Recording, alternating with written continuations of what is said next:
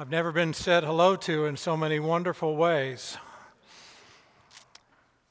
It is a joy and a pleasure being with you this morning, and I invite those that are able to stand as we share in a reading from the Gospel of John.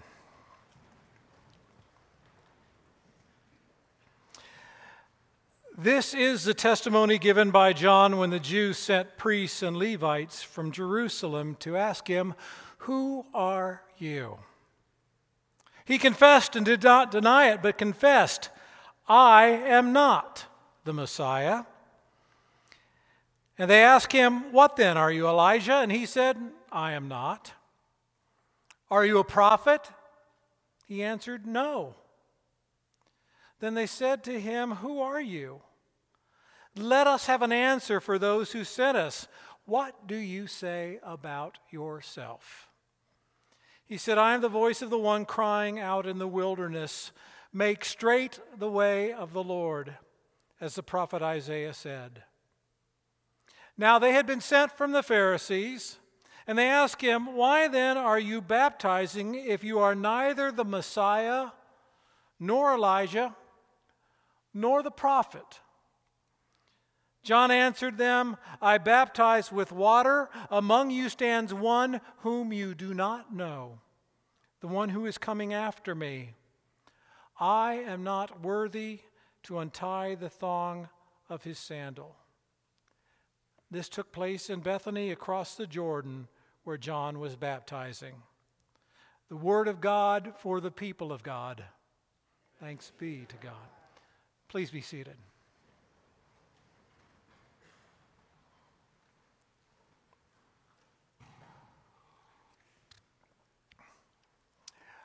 Well, let me say it again. Good morning, Central Christian Church. Oh, I like that. Thank you. Thank you, choir. Thank you, choir. I've learned a long time ago, stay in good graces with the choir. What a joy and honor it is for me to stand in this pulpit and to share, if just for a brief while, in the line of ministers who have been so instrumental in the life of not only this church, but in many ways the life of our entire movement. From one who has been very aware of the work of this congregation for decades of my life through the leadership of Glenn Burke and friendship with Michael Moody and David Shirey. From knowing your staff that are truly the best of the best. You are known and celebrated outside these walls as our denomination's polar star. Thank you. Thank you for your service of nearly 200 years to Central Kentucky and for your deep roots which nourish the entire disciple movement. To say the least, I am humbled to now stand in the line of those who have been called to serve in this faithful community.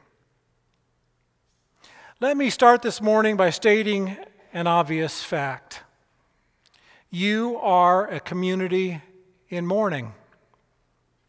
Just last Sunday, on these very steps, you celebrated the departure of your wonderful pastor, David, and his incredibly supportive family. You said goodbye to them, and goodbye is never easy. And while David felt this was the right thing for Central and for his own journey in ministry, many of you would have been very pleased to have him stay for many, many, many more years. And I understand why. I've known David for over 20 years. He is an outstanding pastor.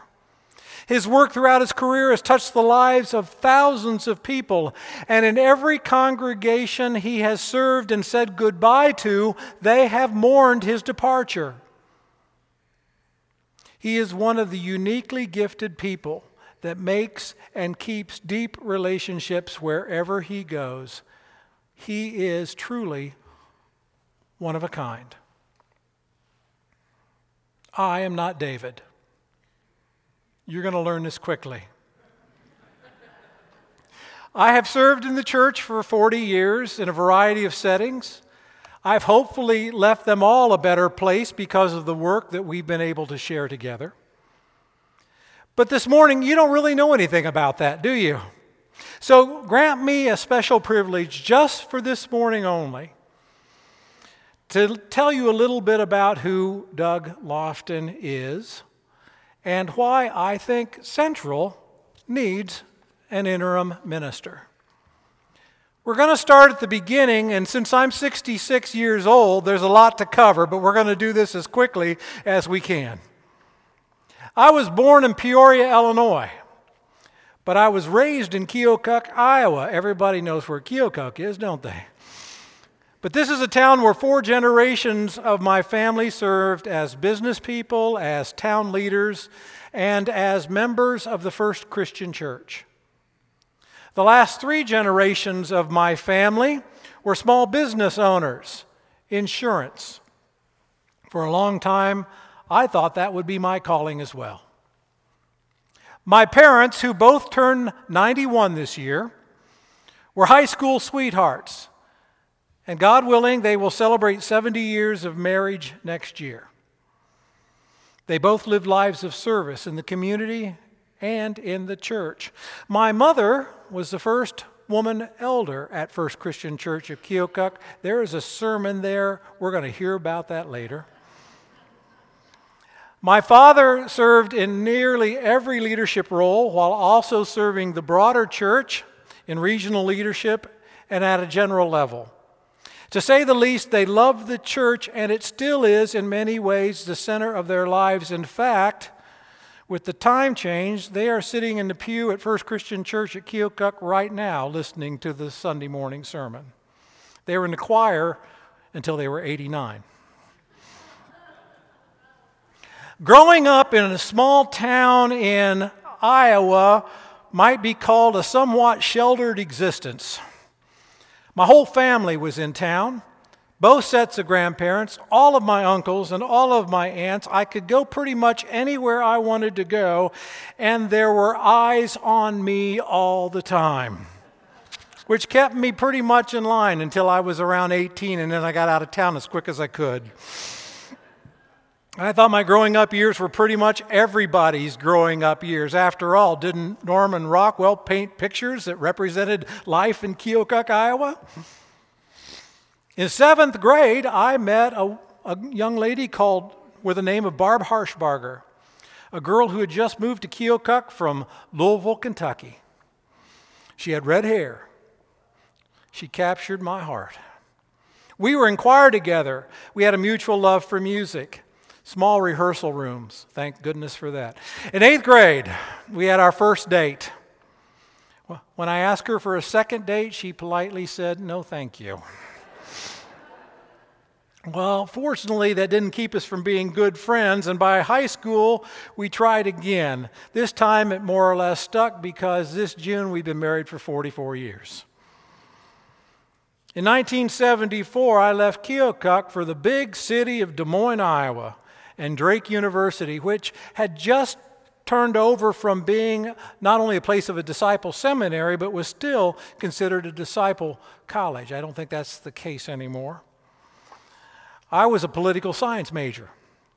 While in Des Moines, I was invited to serve as a youth minister at Capitol Hill Christian Church, but I also served as an aide to the House Minority Whip in the Iowa legislature. I did both, and I was lucky enough to earn college credit as well for the work, so that when I transferred from Drake after the first year, that's another interesting roommate story, I had just shy of 2 years of college credit. And then I moved to the next big city in Iowa, Iowa City, and the University of Iowa. I'll teach you the fight song later on. It took 3 years to complete my last 2 years of requirements, and to say the least, I loved my time in Iowa City. I played in a rock band to pay for college, and I managed to graduate with a couple of different majors.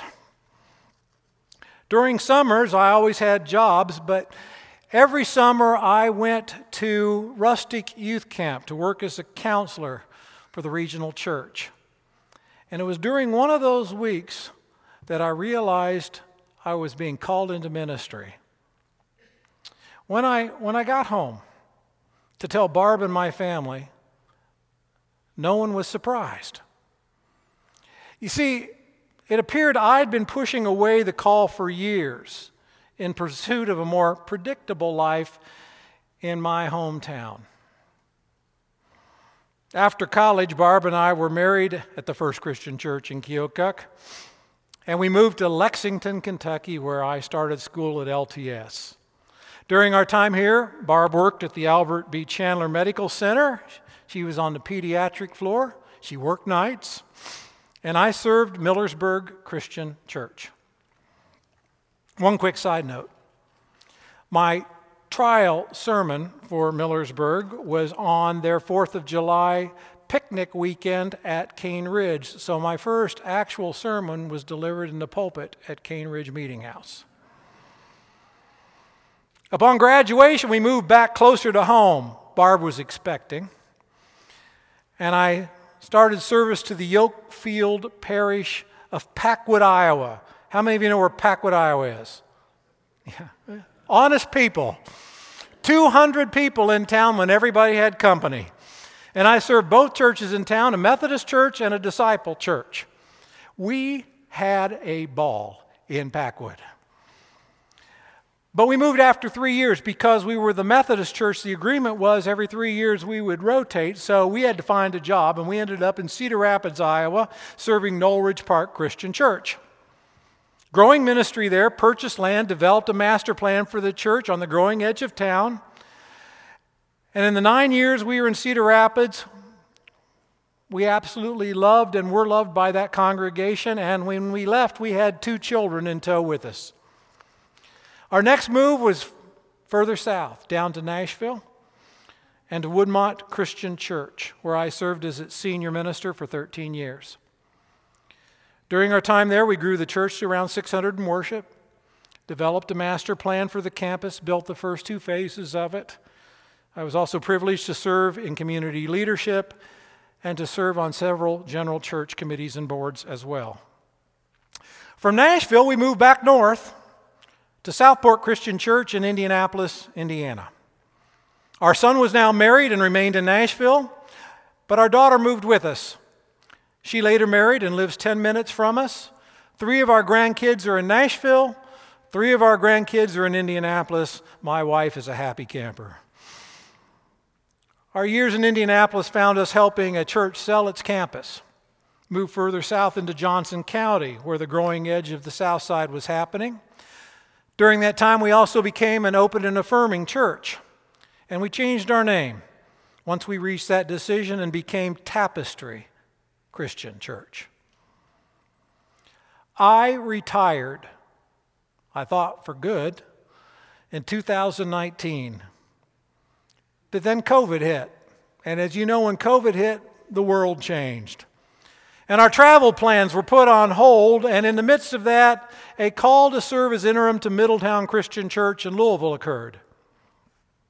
It was a different kind of ministry because of COVID. But I will tell you, I loved my time there.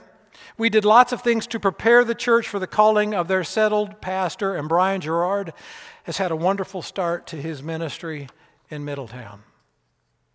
Well, this brings us 66 years forward to today. I am retired again. And we are living into our retirement with great joy. But God called in the guise of your regional pastor, Don Gillette, and this amazing opportunity presented itself. Let's be honest, was I looking for this? No. Was I wanting this? Probably not. But am I thrilled that God brought us together? Absolutely. So the next question may be, well, why in the world do we need an interim pastor? We have a great staff. You do have a great staff. Elizabeth is the best. By the way, I know this. She was a youth at Woodmont while I was there. Really proud of her. You could say, we got lots of retired ministers. You can't throw a rock through this church and not hit a retired minister. We have lots of retired ministers who can preach great sermons. Why can't we just keep things as they are? After all, it's not going to take long to find a new minister, is it? Well, yes and no. You could probably do this without an interim, but you're going to wear your staff out.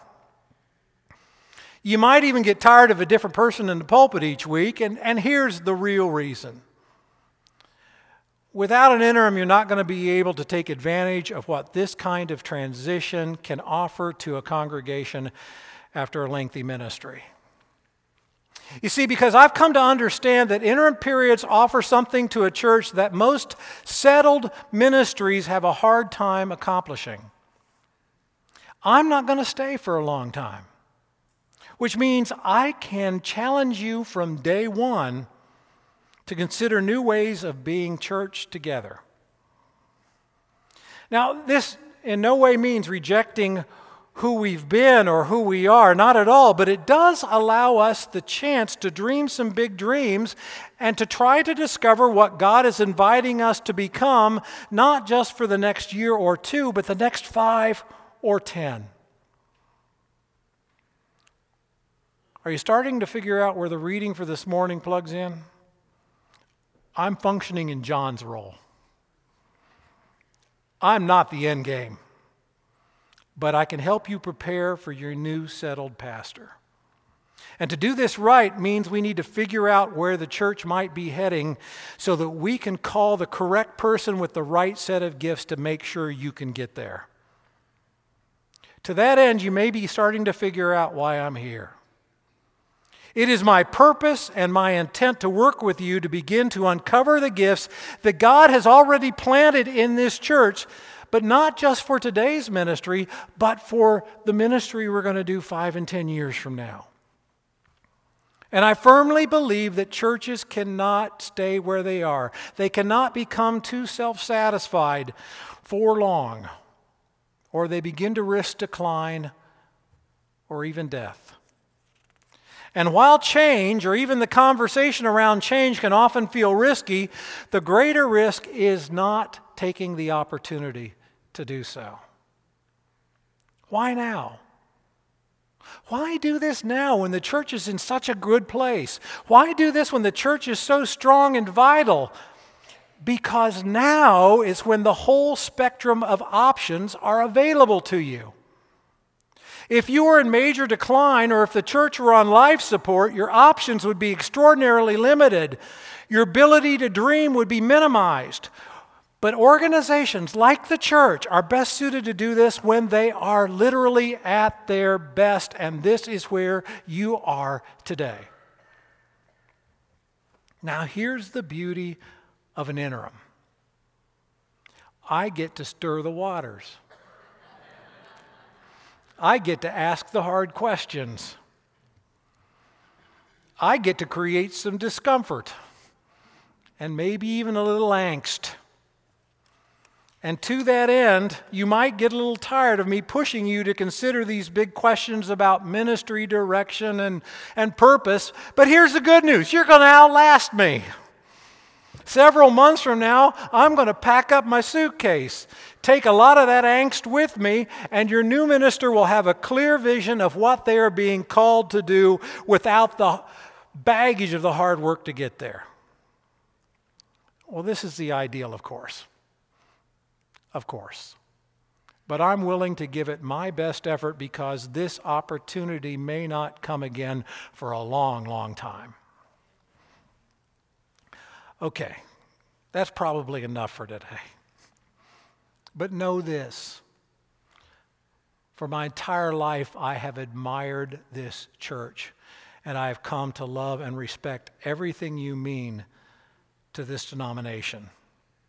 For me, it is our mother church, and I'm here to honor this ministry by offering you an opportunity to dream, to plan, and to discover not only who we are, but who God is calling us to become. I look forward to getting better acquainted, and I ask you to bring your dreams and your concerns to me because this is the only way it's going to work. And I covet your prayers, and I am praying for you. And I know that God will bless our journey together. Thanks be to God. Amen.